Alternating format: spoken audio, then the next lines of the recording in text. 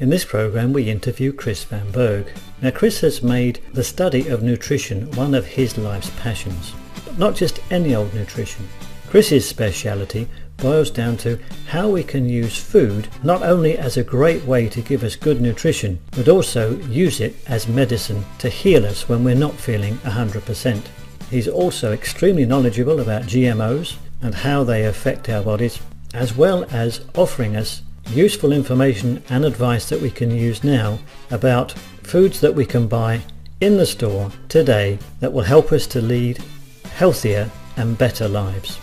So let's join Alan and Chris in the studio now and find out more about what we need to know in order to eat more healthily. Good morning, Christopher Vanberg, and thank you for being on the Local Paleo Show. Glad to be here. So I wanted to give a little background on how we met. You and I met at the Austin March Against Monsanto last May. I was impressed by what you had to say and wanted to ask your opinion on the paleo lifestyle and GMOs. So welcome to the show. But first I wanted to ask you, can you tell us a little about your professional background in the health field? Sure. I started really kind of in the fitness world, just understanding fitness diets and helping people with weight loss and body fat management. And then my mother got sick, and I had some other family members that were really with some chronic illness. We think we can address that later, but it really got me interested in, healthier aspects of life and food, more so than eating for body fat manipulation. And I really started to understand the power of food when I started to help people. So for the last 7 or 8 years, I studied I've got a couple of different nutrition certifications. Probably most notably is Institute for Integrated Nutrition. It's one of the biggest nutrition schools in the world. But I've studied disease reversal nutrition. I've studied sports and conditioning nutrition. And then most recently, I've also studied counseling aspects, because I realized you can help people with food all day long, but if you don't help them with their head and their mind and their thinking, you're only helping addressing a small percentage of the problem. So I help people with conscious language, the way they speak, body language, guidelines, goals, priorities, mindset, spirituality, and all the life coaching sort of aspects around counseling, because that really helps somebody with their overall health. So how did you come to the paleo? Did you actually discover the paleo diet recently, or is this something you've been practicing for a while? No, so I've known about the paleo diet for about 4+ years. I've probably studied 100 different dietary theories, and one of the things that rings true is there's a lot of similarities with the really good diets, right? And they all just have different practices that go involved in them. And so paleo, just from a success rate, how it affects your body fat and your performance and your energy levels, from a health perspective and the way that you do it, has really made me a big promoter of the paleo lifestyle. Right. From the interviews we've had so far, I'm seeing a pattern that whether it's Mark Sisson or Rob Wolf, the athletes that were very strong and powerful, but they also were in very bad health. And when they discovered the diet side of how to get better, then the whole thing changed for them. Did you have a similar experience? Yeah, so especially in the fitness and athletic world, they beat you in with this protein, but they don't talk about the source. And if you don't pay attention to the source of your food, you're missing a big overall picture of your overall health. I would also talk about the acidic and alkaline balance in the diet.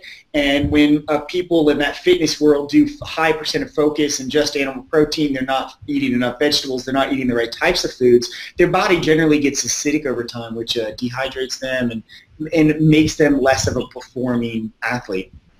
Can you expand on that? Can you explain us that balance and how it works and doesn't work? Yeah, so it's a complicated thing because we don't really have a way to test for it. The only current ways to test your pH is by testing saliva or urine samples, and you really just get a baseline. So you test it over a long period of time and compare that to the averages of other people. So it's a very hard thing to necessarily test, but what you do necessarily have to understand is that your blood has a constant pH, 7.3, 1, whatever. And it can't really adjust in any way, but your body has self-defense mechanisms that keep it within that range. Like the calcium deposits in your bones can help you maintain it. But what a lot of people don't understand is that your body's supposed to be 70% water. Well, that water can have a pH. And there are so many acidic diseases that we know about that are linked to specifically your body being more acidic. Now, it's not something that's really studied in Western medicine. However, it is documented in Western medicine journals. And what is going on is, if that pH is acidic in your body, then the minerals that you're absorbing are not the good ones. You're not absorbing the good vitamins. You're not absorbing it. And your body becomes less proficient or less efficient at what it does. And so, depleting your body when your body's acidic of calcium in your bones, it depletes your tendons and your cartilage. One of those things that can happen is, that's why you see professional athletes sometimes, and all of a sudden hamstrings and tendons pop when they weren't even had any impact. And that's because they're not providing their body with the right minerals to be able to rebuild the damage from acidity. I mean, our bodies naturally produce acidity anyway, right? We flush acidity through urine, we flush acidity by even exhaling. But the problem is if you are doing too much of one thing, too much acidity on a daily basis, it's more than your body can expel, and your body starts to suffer from acidic symptoms. Right, right. I also understand that if your body is too acidic, it doesn't allow your immune system to function properly. Yeah, we call it homeostasis, is when your body is a naturally high pH like it's supposed to. Your body is able to function, absorb the right vitamins and minerals, your immune system is properly functioning. There's a lot of systems that start to shut down when your body becomes acidic. Right. So on the food end, do you have suggestions how to balance your pH from the food perspective?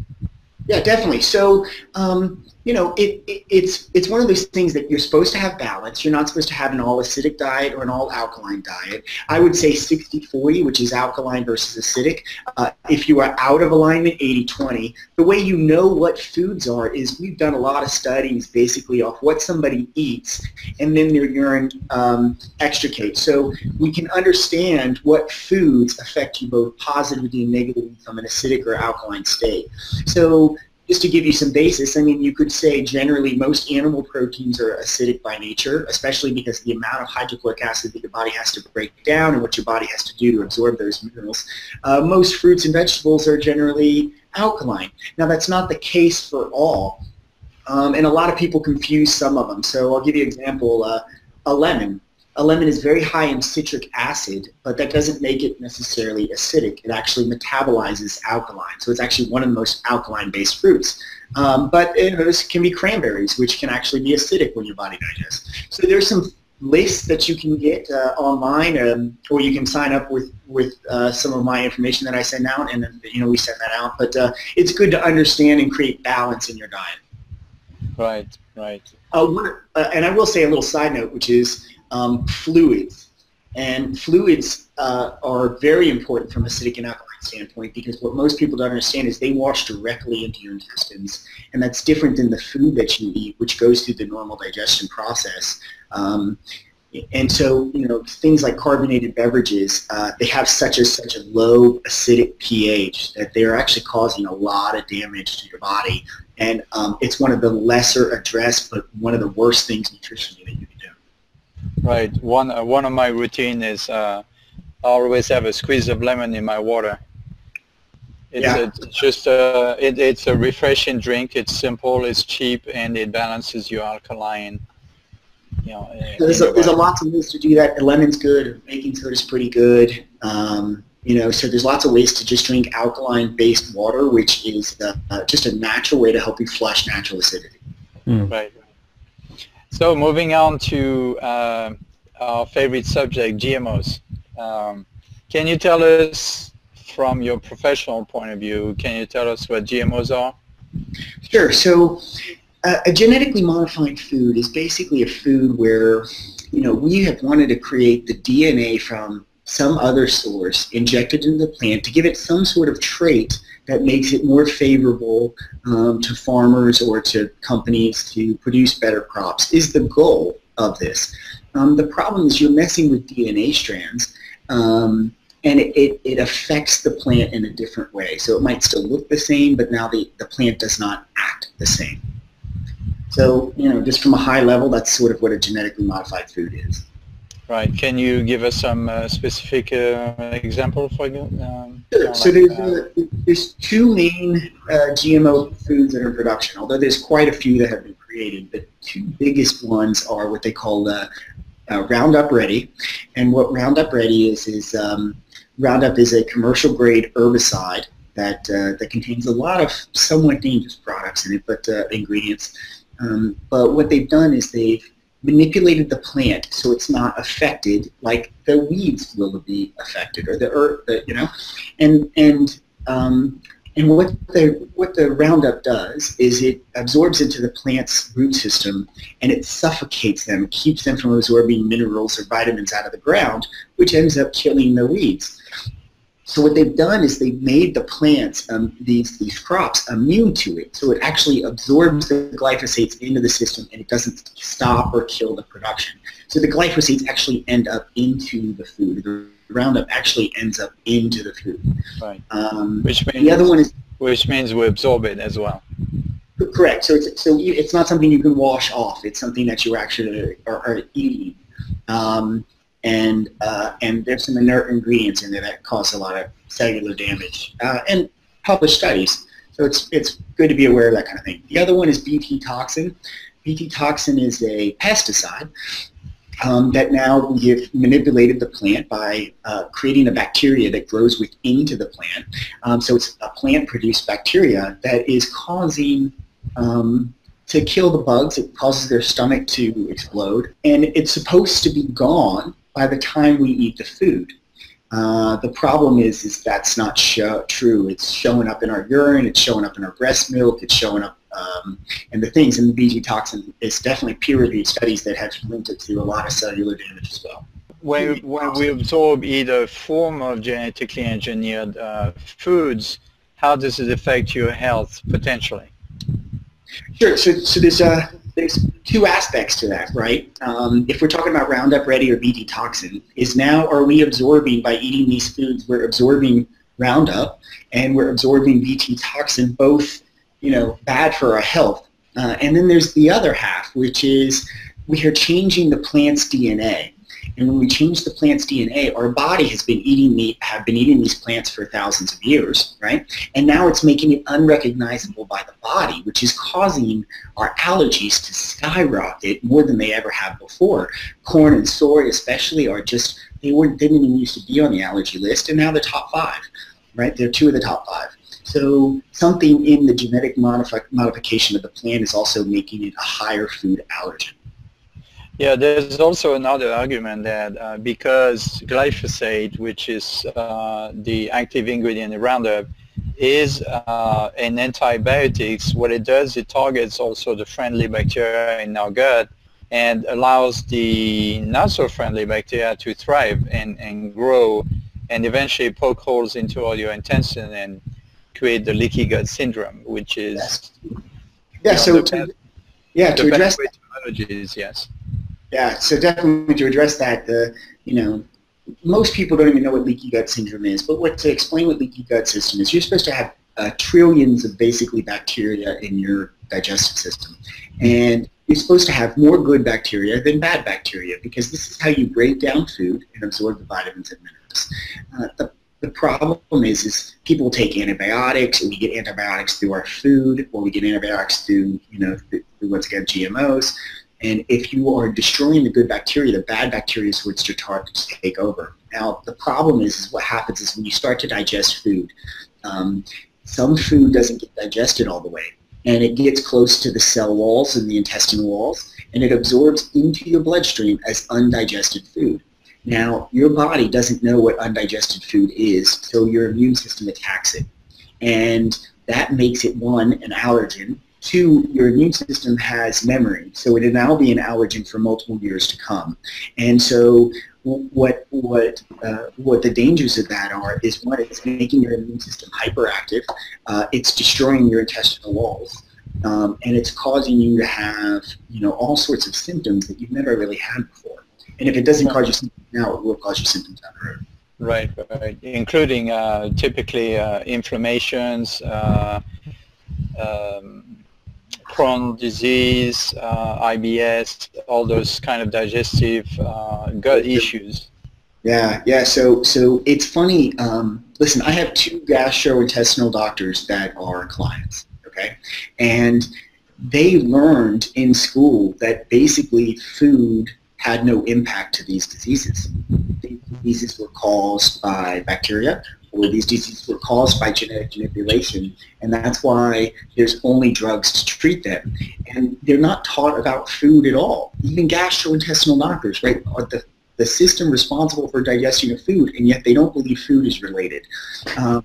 And to me, that's, we won't even address what that is, but crazy.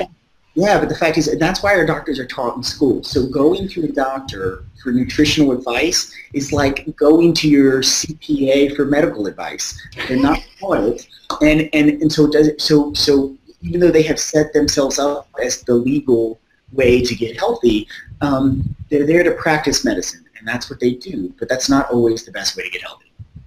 Right, right. And what they don't seem to realize, and you and I, we all know, is that a healthy bacteria biome inside our gut is the first line of defense against disease.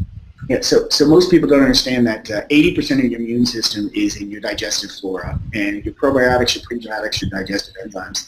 And you have to understand that the reason why they say wash your hands, because the bacteria that we get on our hands, if it touches our food or it gets close to our mouth or our nose, that's how bacteria enters, right? This is where most viruses or bacteria or whatever enter into our system. And so our first line of defense is right here, probiotics down into our digestive system. And they line our walls. Now the thing is, once again, we want to talk about the acidic and alkaline-based conversation, is these systems have to live in an alkaline-based environment. So flushing high amounts of acidity kills them. Taking antibiotics kills them. And if you don't repair or take foods that are high in probiotics and allow them to replenish, you have a very weakened immune system, and you probably get sick on a very, yearly basis or whatever. I haven't had to go see a doctor for sickness in probably 10 years. Yeah, more than that. And Mark, I think Mark has the record. How many years, Mark? No doctors? It's got to be about 35 years now, I suppose. Wow. I like it. So here we go. I understand that you have like the 4 simplest things that you need to be healthy. Can you tell us what they are? Yeah, I would love to. So I'll explain how I came to this conclusion too, which is, in the fitness world, people want to look a certain way, right? And the trainers would say, well, it's not how hard you work out, it's how do you eat, right? And so obviously the way you eat is more important than how often you work out, okay, for your overall health. Well, and then when I started studying food, I learned about water and how chronically dehydrated people were and how amazing the results could be if I just got them to stop drinking as many sodas and drink more water. And their energy level, their turnaround, and their calorie burn dramatically improved. But then when I was in my conversations discussing water, I always told people, what's the first thing you'll die without? The question most people answer is water. But most people are so unconscious about how often they are breathing. So air is the first symptom to life. And in a lot of Eastern cultures, Ayurvedic medicine, oxygen is it. There are people out there in this world that barely ever eat any food or even drink any water. They live off their air. And you have to understand, it is the most important thing. You'll die in a few minutes. If you're lucky, most people can't even hold their breath for a minute, right, without oxygen. And a few days without water, a few weeks without food. You could probably go months and months and months without ever working out, obviously, right? So it's really down the totem pole. So air is the very first thing. We only breathe, but normally enough to stay conscious. So we need to breathe more, breathing exercises, meditation, long conscious breaths, taking more oxygen. It's the way you kill viruses and bacteria and treat your body and heal is oxygen. Number 2 is water and the quality of your water. Water that has been contaminated by tap and these poor sources or these garbage bottled waters, it's not good. The quality of water and the quantity of water makes a huge difference in your overall health. Then food, less processed, more foods, the way they're grown or raised makes a huge, huge difference in the quality of your food. And then my number 4 is not physical exercise. My number 4 is consciousness. And what I mean by consciousness is awareness of your environment, awareness of your life. There are 2 things that are related to every single disease in Western medicine documents. It's stress and inflammation. And you have to understand that it's not physical stress. It's not like we're all carrying around 100-pound backpacks on our back all day. We're not laboring, right? It's emotional stress, okay? Our mind can make us sick or help us be healthy. And so the state of your mind, the state of your thinking, the negative self-talk, the constant doubt, the fear and anxiety, all that stuff has a bigger impact on your health than almost anything else you can do physically. So I agree with you, but it's also a fact that our society, the way it's designed, it entices people to be stressed all the time. The stress is out there because the American way of life tends to be very stressful in general. I agree, and but you could make the argument that 100 years ago life was way more stressful, but maybe the way they thought about it wasn't, or maybe it was just as bad. We really don't necessarily know. But the individual can control their own stress levels. It's just perception. So if you can change their perception about their life, realize how blessed and benefited and wonderful that their life actually is versus, I don't know if I can pay my electricity on time and freaking out about things that they cannot control, then you can change their whole perspective on the way they feel, the way they perceive their life and their overall outlook.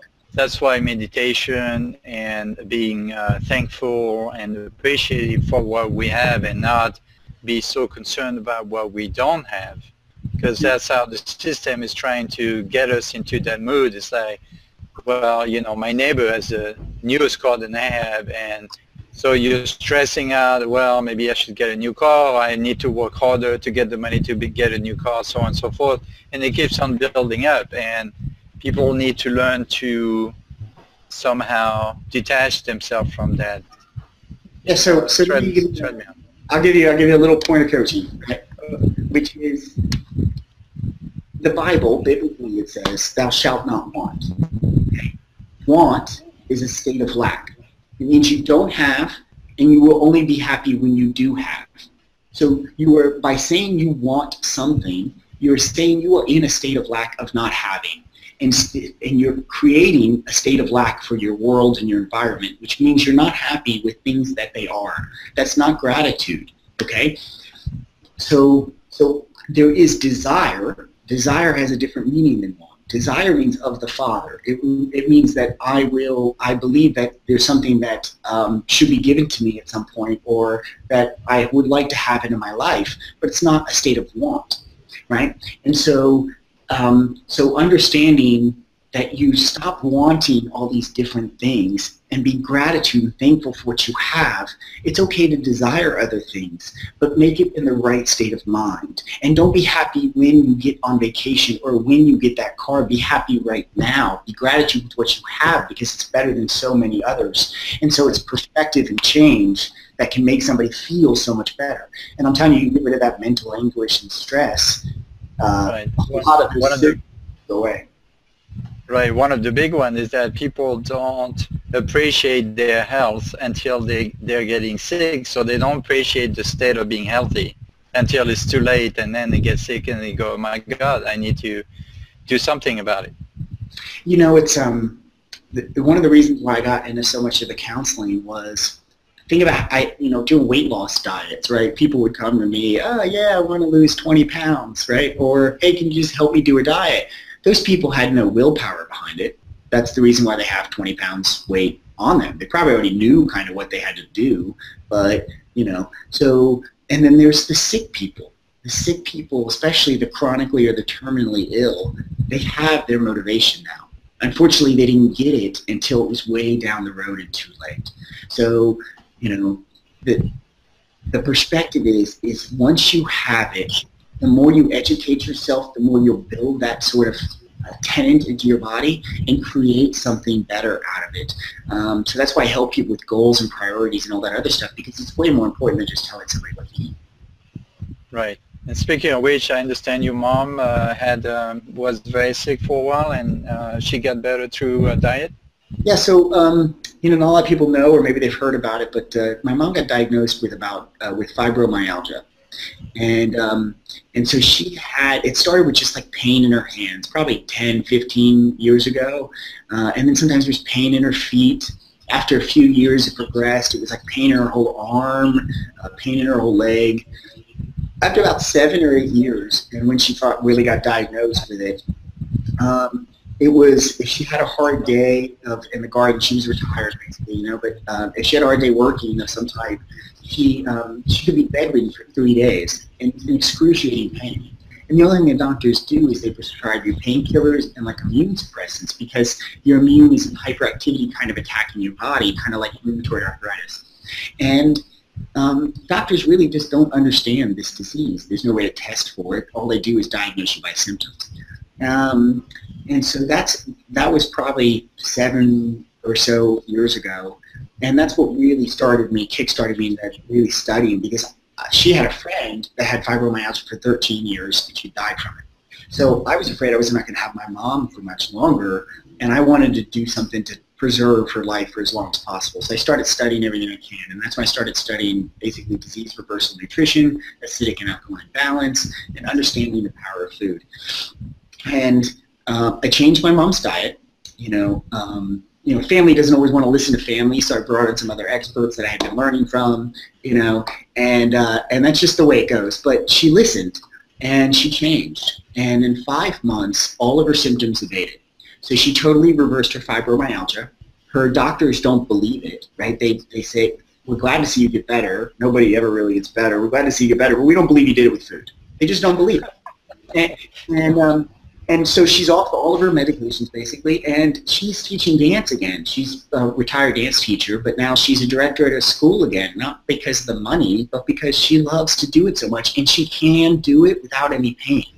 And to see that from where she just kind of had a hard day and she could be bedridden in pain for 3 days, to be able to teach dance all day long and be able to move and freely and not feel pain, right? Not more than somebody else that would have a hard working day, is a beautiful thing, right? And to be able to help people through that with just common things. It's not like I have to sell you supplements or some expensive product. I can tell you what to do at the grocery store, and you can change and reverse your symptoms just like that. So that's what I've studied ever since. So, I mean, from cancer, heart disease, it doesn't really matter what the condition is. 95% of diseases in the world, I'm pretty sure I can treat with food, and the other 5% I'm going to figure out how. So.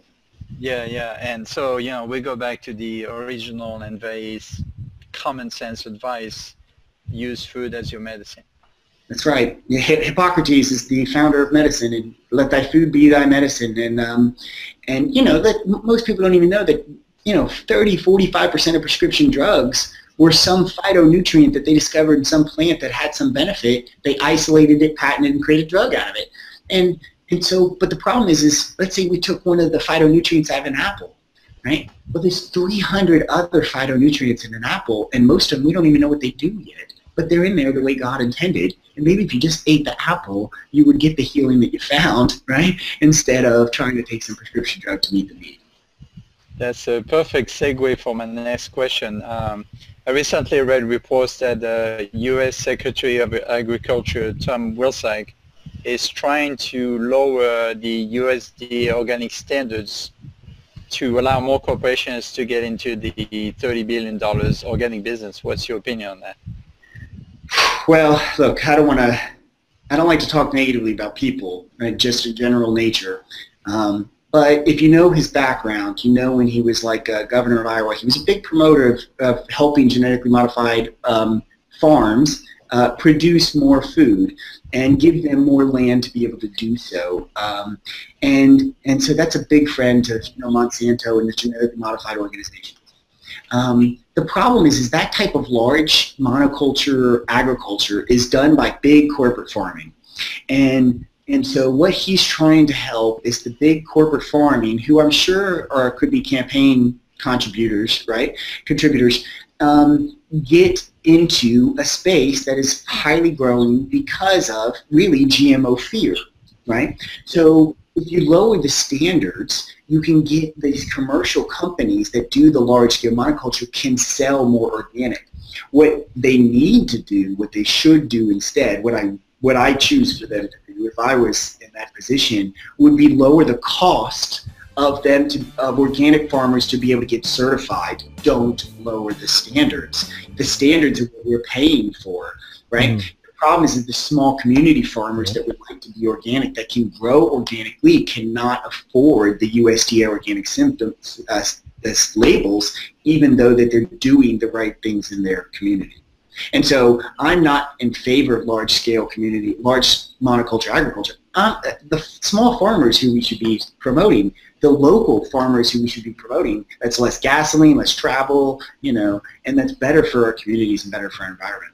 Right. That's why I typically suggest my clients or my followers to first buy local, support your local economy, support your local farmers, help them stay alive, stay in business, and then after that, then go to the organic as far as food choices. But we should all, instead of giving our money away to big corporations, we should all support our local farmers and economy. There's some in the States. We have some grocery stores that carry local specifically, but what I encourage people to do is via Facebook or Google, search out your local CSA. That's community supported agriculture, and basically you get to know a family that probably runs their own farm, and you give them something bi-weekly, and they give you what available crops they have, and you're getting something from a local person. You're supporting a family, and you're getting high quality food that they probably put a lot of love into, and you really can't top that. And you're cutting out a lot of middlemen, so you really get a lot of food for your money.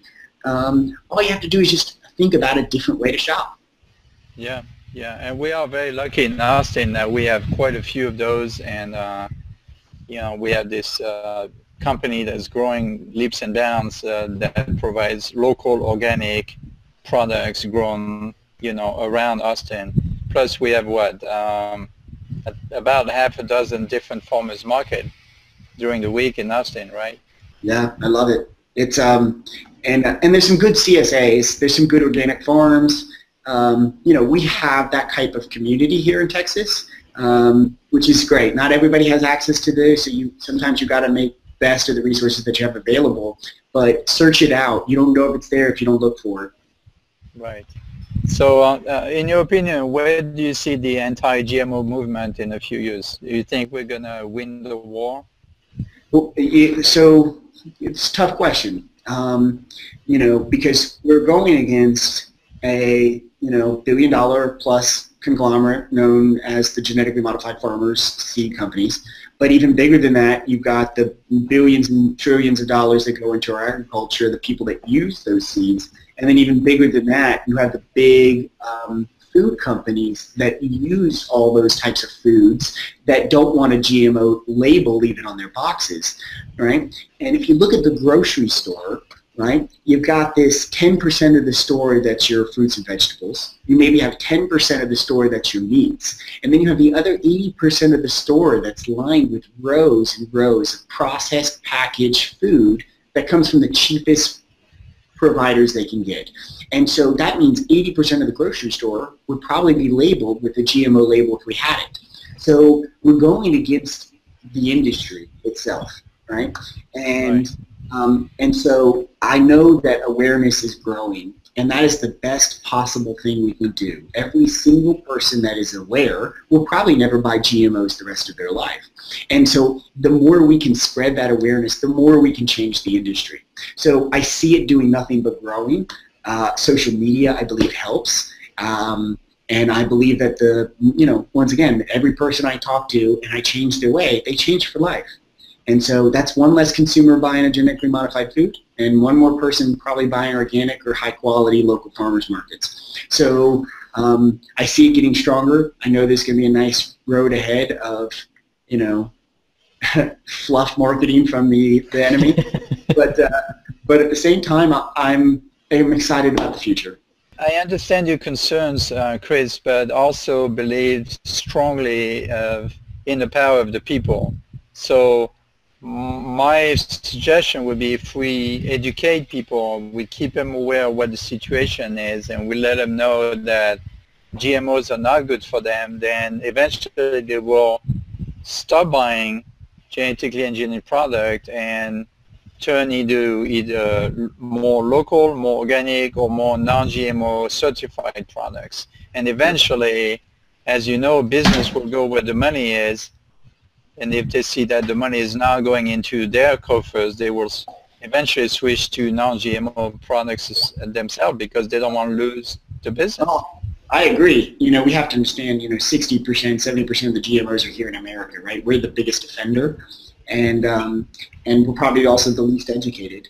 So I think that because of our environment. However, once again, every person that's like you or I that is educating the public, every consumer that switches from GMOs to organic foods or non-GMO verified foods is one more dollar in the right bucket and going to the right people. And so the more we can change that industry change, eventually the demand, the supply will change to the demand. We have some legal and some political stuff to get over, and hopefully the right people step up to the plate to be able to do that. And I think in time it will happen, right? 90% of the people already want GMO labeling, and so we'll make a change. The people have spoken, and Jeffrey Smith actually advocates not so much for the labeling. He feels that if we, the people, put the pressure on the company to actually do the right thing, not because they want to, but because their pocketbook is affected, then they will be forced by the market forces to change or die. I mean, just look at Monsanto quarterly report. Their profits dropped 5% in one quarter because more and more farmers are stopping to buy the seeds, because they realize it's not good for them. It's costing them more, and people in this country and in foreign countries, people are refusing to buy genetically engineered products now.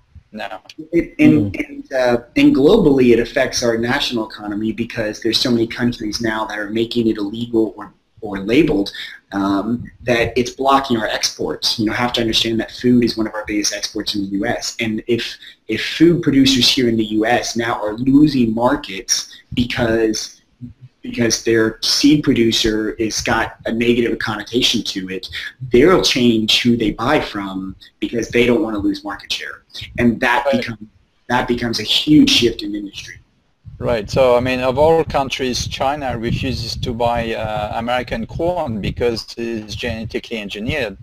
I mean, Europe refuses to buy American meat because the animals are fed genetically engineered corn and soybeans. So, I mean, there has to cost an enormous amount of money to the producers to have those markets shut down for them. That's right. And so once again, the future is bright, but the company's got a lot of money. So it's going to be a nice, long battle maybe. But the more we educate, the quicker it'll be. That's true, but they have deep pockets and they have the politicians in their pocket, but we have the volume power. Millions of people refusing to buy their products will eventually turn what Jeffrey calls the tipping point. To the point where. And I'm not a huge fan necessarily of corporate crazy stuff that we do in this modern day age, but if we look at the stock market and we look at if we look at even small percentage of drops, shareholders are going to go, what's going on, right? Yeah. And even that little bit of fear, uncertainty, and doubt in a company because of industry change can cause them to plummet and can make a radical shift. And it'd be great. I would love to put a big, huge short on Monsanto. Yeah, actually, you probably would make good money. I mean, the stock itself has dropped. The past couple of quarters, the stock, I keep an eye on the market, the stocks has dropped just because people are seeing the writing on the wall and they realize I better get out of this before I'm losing all my money. So there's another way to influence the corporations too. If you don't do the right thing for us, then we'll stop supporting you as a company, and not just in buying your product, but also we'll refuse to buy your stocks, and so you guys pay yourself huge salaries, right? Yeah, there's a couple of things that have really sparked off while you've been talking, Chris. Very interesting, by the way. Going back to you, really, I mean, you've obviously been eating this way for quite a while, but you didn't always eat this way, did you? No, definitely not. When I was in the fitness world, I used to drink 2 or 3 diet sodas a day because there was no calories, no sugar, so I assumed it wouldn't affect my body fat. And it didn't really. I got to very lean, fitness model type status by drinking diet sodas. The problem is I was exhausted all the time. I was just physically depleted. And but I didn't realize that wasn't normal, okay? And this is the way I help people perceive that, is that you feel a certain way on a daily basis, okay? This is your norm. You feel this way every day. Some days you feel a little better, you feel a little worse, but the scale is like this, okay? And you don't know you're feeling down here until you start to feel better.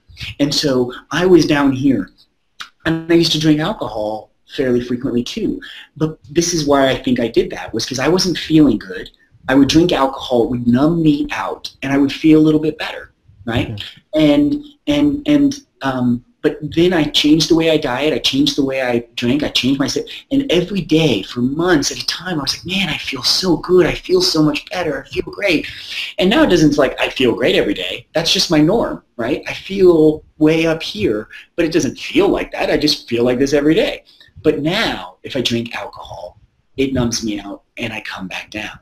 And I don't feel good anymore. I don't enjoy it. It takes me away from sobriety because I feel so good in sobriety. And so I believe that's why we have such a medicated, right, society, because people don't feel good. And their relative norm is way down here that doesn't feel good. And if they can change the way they eat and they drink and they feel better, then they won't have to be, or they won't choose to be medicated to make themselves feel a little bit better. Because sobriety can feel really good, but most people aren't aware. Okay, so I mean, you've obviously covered a couple of things there, but the real reason I've asked you that question is, what is the biggest change that you've noticed in you since you've changed the way you eat? The change. Sure. So I think actually the way I look. So, and I'll say that. I mean, I started studying this 6 years ago. If you ask most of my friends, I look younger now than I did 6 years ago. And that's, most people don't reverse their aging, but in certain aspects you definitely can. And so my energy levels, the way I feel, the way I look is way better than I did when I had that different type of diet. And for me, I wasn't chronically ill or sick. I was pretty great shape, but there's a study that says that 1% of hydration equals 4% of athletic performance. So even though I'm physically look very much the same, I'm much better of an athlete as a person than I ever was before. The biggest changes in people are the ones that I find that are sick or terminally ill and now have life abundantly because of the change. Yeah. Okay, that's good. That's good. Now, sticking on the way that food can change us. I mean, you've said it makes your biggest result is the way you look younger. So it's obviously affected your body in positive ways. Coupling that with the great improvement you saw in your mum's health, all of those are physical. Do you think a change in the diet towards a cleaner, healthier diet can also affect people who've got things like depression, mental instability, emotional problems, and that sort of thing? Yeah, so let's talk about it in a couple different aspects. One, does food change the way you feel? Well, absolutely. Look, 1 in 4 American women are on antidepressants. But that could be just from simply a lack of dopamine and the right cholesterol in their bodies to produce the correct hormones and chemistries. So from a chemistry perspective, absolutely. You change what you eat, you change the neurological chemicals you produce from eating the right foods, absolutely change the way you feel, the way you think, the way you consciously feel, and all the brain chemistry you need to feel good or feel positive. So first, there's that impact. 2, there's the impact of overall affecting your energy levels, right? So eating the right foods, having more energy to get things done, feeling more successful in your life by having more energy is another positive impact abound. And so, not to be biblical all day, right? But there's also the Holy Trinity, right? And the Holy Trinity is basically body, mind, and spirit, okay? So physically taking care of your body better helps your mind perform, think, feel better, which affects your overall spirit and your energy and your soul. Right? How am I doing? So all 3 have a dramatic impact on each other, and so improving one really improves them all. And and the lack and the unawareness of what you put in your body affects you emotionally is actually kind of a crime against your body. Oh, there's my understanding is there's a saying, treat your body as your temple.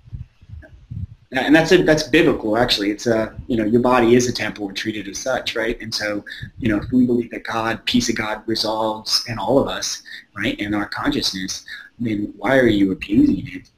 You should want to privilege that and take it as long as you can and have. And we don't know that there's future lives, so you should better damn well make the best one of this you have, and not wait until you get sick, right? It's the things that you do on a daily basis that impact you the rest of your life, because it's those daily habits that are either improving you or destroying you slowly.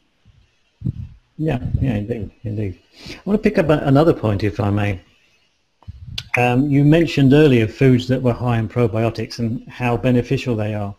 Can you give us a couple of specific foods that people should really start to add into their diet if they're not eating them already?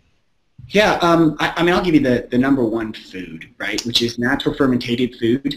Is generally the highest. You think about fermentation, it starts to produce bacteria. So there's something magical about cabbage, right, that once it starts to ferment, right, it creates these amazing billions and trillions of probiotics in just an ounce, right? And so eating a little bit of sauerkraut, or I like the Asian flair version, kimchi, can dramatically improve your natural probiotics. The one thing that I will say is probiotics can also grow back naturally. You don't have to add in probiotics, but you have to keep your body from being acidic to do so. So you can't flush acidic fluids. You can't eat a high acidic diet, or those probiotics won't grow back naturally. So you have to understand bacteria has its own manipulation system to grow. It's going to feed off your food, but you're going to have to feed it right for it to grow back naturally. Okay, so in that case, which foods are going to be going to create a pro-alkaline environment in the gut then? So anything alkaline based, I also think that a practice of raw food eating should be taken in. So nice, most people, especially in American society, we just like to cook everything, right? We like to, I'll eat vegetables all the time. I stir fry them. They're delicious, right? But the problem is our body, if you found a bell pepper in nature, you wouldn't cook it. You would just eat it. And so those enzymes that we get from the raw food that are destroyed when we cook it, or we freeze it, or we manipulate it, are vital to our probiotics and stuff growing back naturally. So first, taking a practice of raw food eating, especially if you have autoimmune symptoms. If you have your immune system is overactive, immune systems react to cooked food. So that's really what the raw food nature is. So eating all cooked food causes an immune response. if a percentage, like half of your meal is for raw food, you will not have such an immune response. So it will keep that immune system calm the way it's supposed to. Because once again, cooked food is not recognized by the body the same way. We do it to kill bacteria, and you got to remember why we do that. So understanding that not all food should be cooked, and eating a practice of raw food will help you alkalinize your body and help your probiotics grow. Okay, Right, what would you say your top five, say, foods to promote an alkaline environment would be?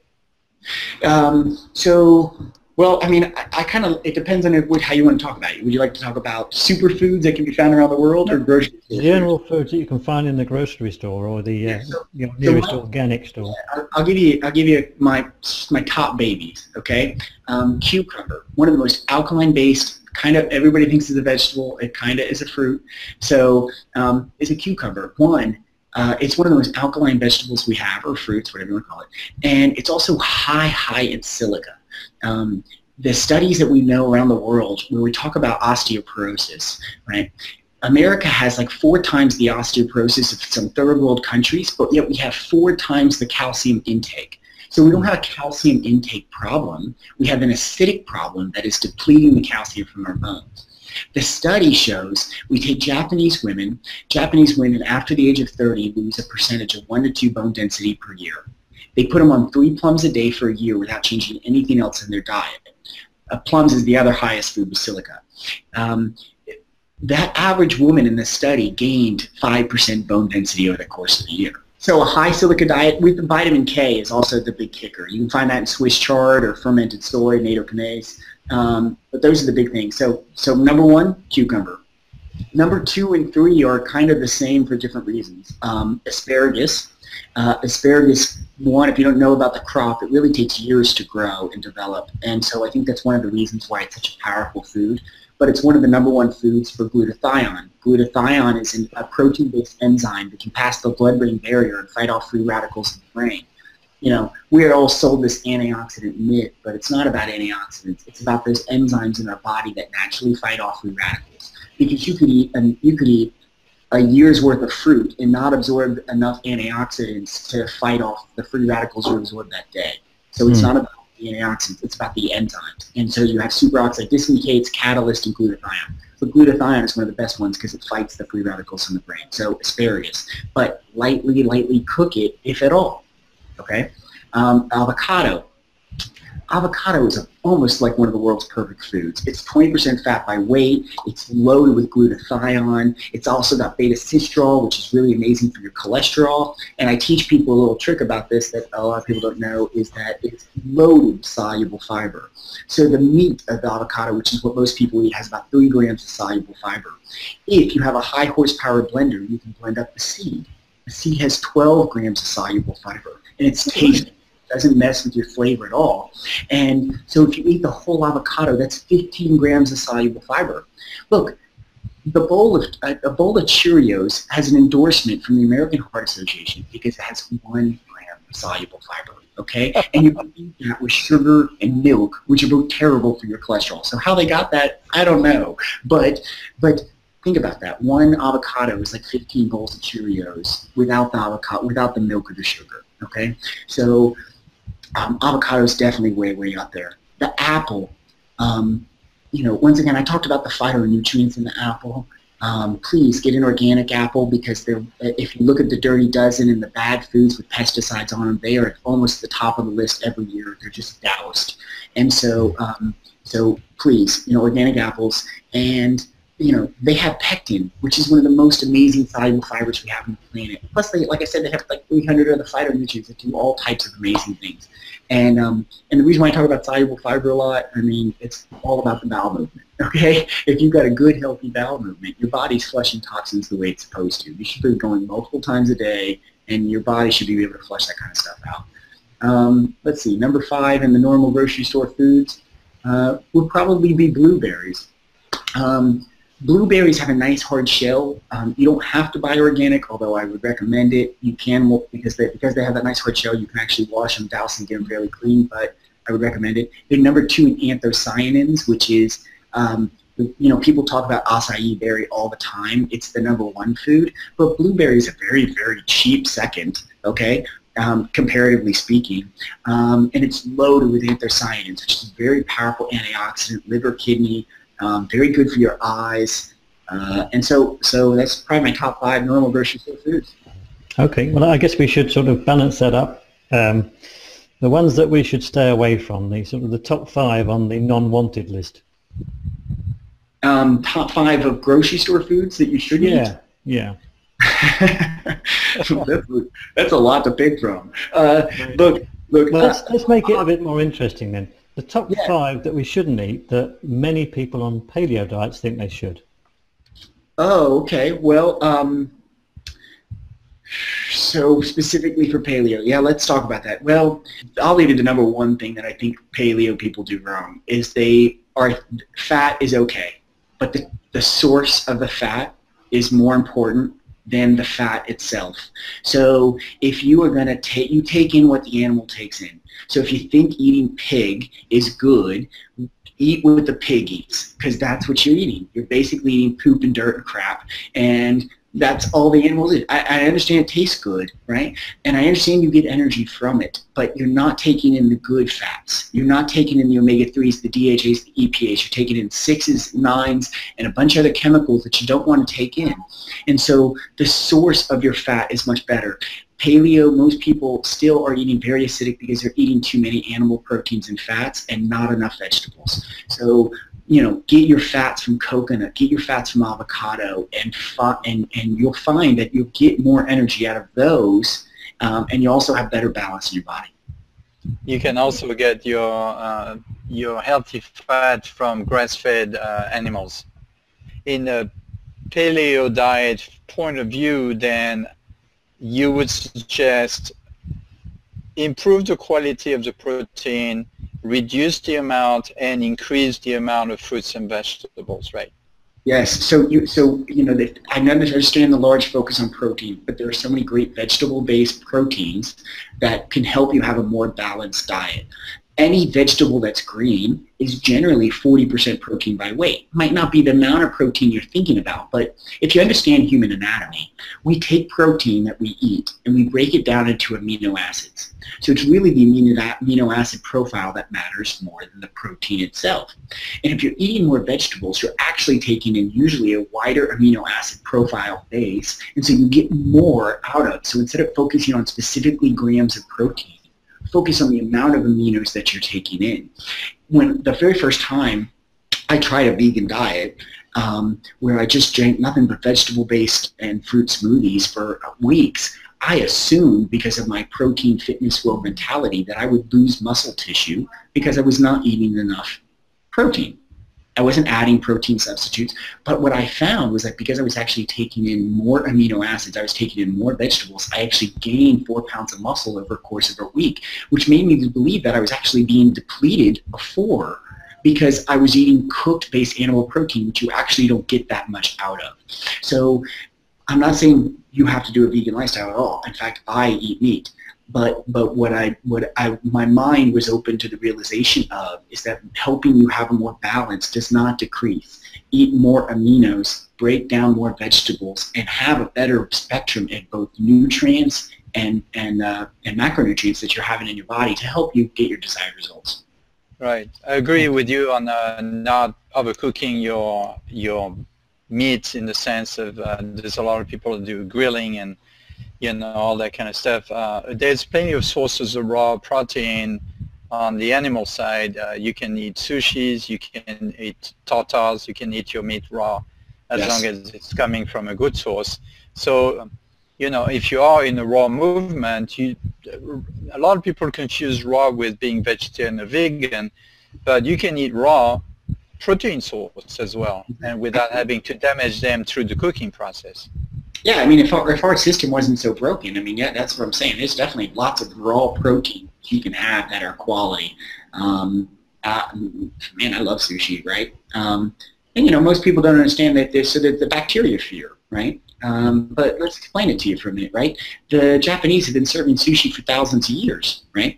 And they learned a long time ago that if you serve sushi without wasabi, that people were getting sick and had stomach pains and would die from it. But they didn't know it then that it was bacteria, but wasabi is one of the most antibacterial things we found in nature, right? So whether you add the wasabi or not, on pieces of sashimi, there's always a tiny bit of wasabi served with it because they don't want you to get sick, and that's why it's served with it. It's not because it's a spice, it's actually because it saves your life from the bacteria of raw fish. So so don't be afraid of raw as long as you're eating it with the right things. Yeah, I mean, a lot of people don't know that sushi chefs are some of the highest trained chefs in the world, and they're certainly some of the most qualified, particularly under the Japanese system anyway. Yeah. So where can we find more information about you and the kind of work you do? Sure. So I am working on, I have my first book coming out probably in about a month or two. So I have just a temporary website up right now. It's called Think Great, Lose Weight. So think great, lose weight. So the purpose is if we get your head right, and it's everything you might need about nutrition, balance, exercise, and food, mindset, goal setting, everything that all these other books lack, right? And I don't mean that in a negative sense, but people sort of pick one genre and think that's the end-all be-all of everything, right? Like, I'll take medicine world, right? Doctors think their way is the only way. Chiropractors think their way is the only way. Nutritionists think their way is the only way. What I'm trying to give you is the education around the holistic approach, and that there's a little bit of truth in everything. And if we can find a little bit of truth that works for us, there's no one perfect diet. But there is a perfect diet for you. And so if I can give you the education around some of these diets that are very effective, like paleo, that can give somebody, a little bit of the healthier way to do stuff, and they can find that healing and they can find that health within themselves, they're set for life because they feel they have that emotional and physical reward from it. So thinkgreatloseweight.com. My name is Chris Vanberg, and I really just love to help people. So it's never been about the money for me. It's been about, after I helped my mom, and I've saved so many people since then that it's my passion. It's what I'll do the rest of my life. Cool. I definitely want to read your book, so I hope to get a signed copy from you, and I would love to do a review on it, and we'll talk some more on the show about it. So, for sure, definitely want to stay up with that side. So keep us up to date on the book and when it comes out, and then I definitely want to read it. Probably post a review on Amazon for you, and then later on we can invite you back to talk about the book. It sounds great. Hope to be back soon. Okay. Well, thank you very much, Chris, for all the great information you gave us, and good luck in your future endeavors. And thank you for all you do. You're welcome. Thanks a lot, Chris.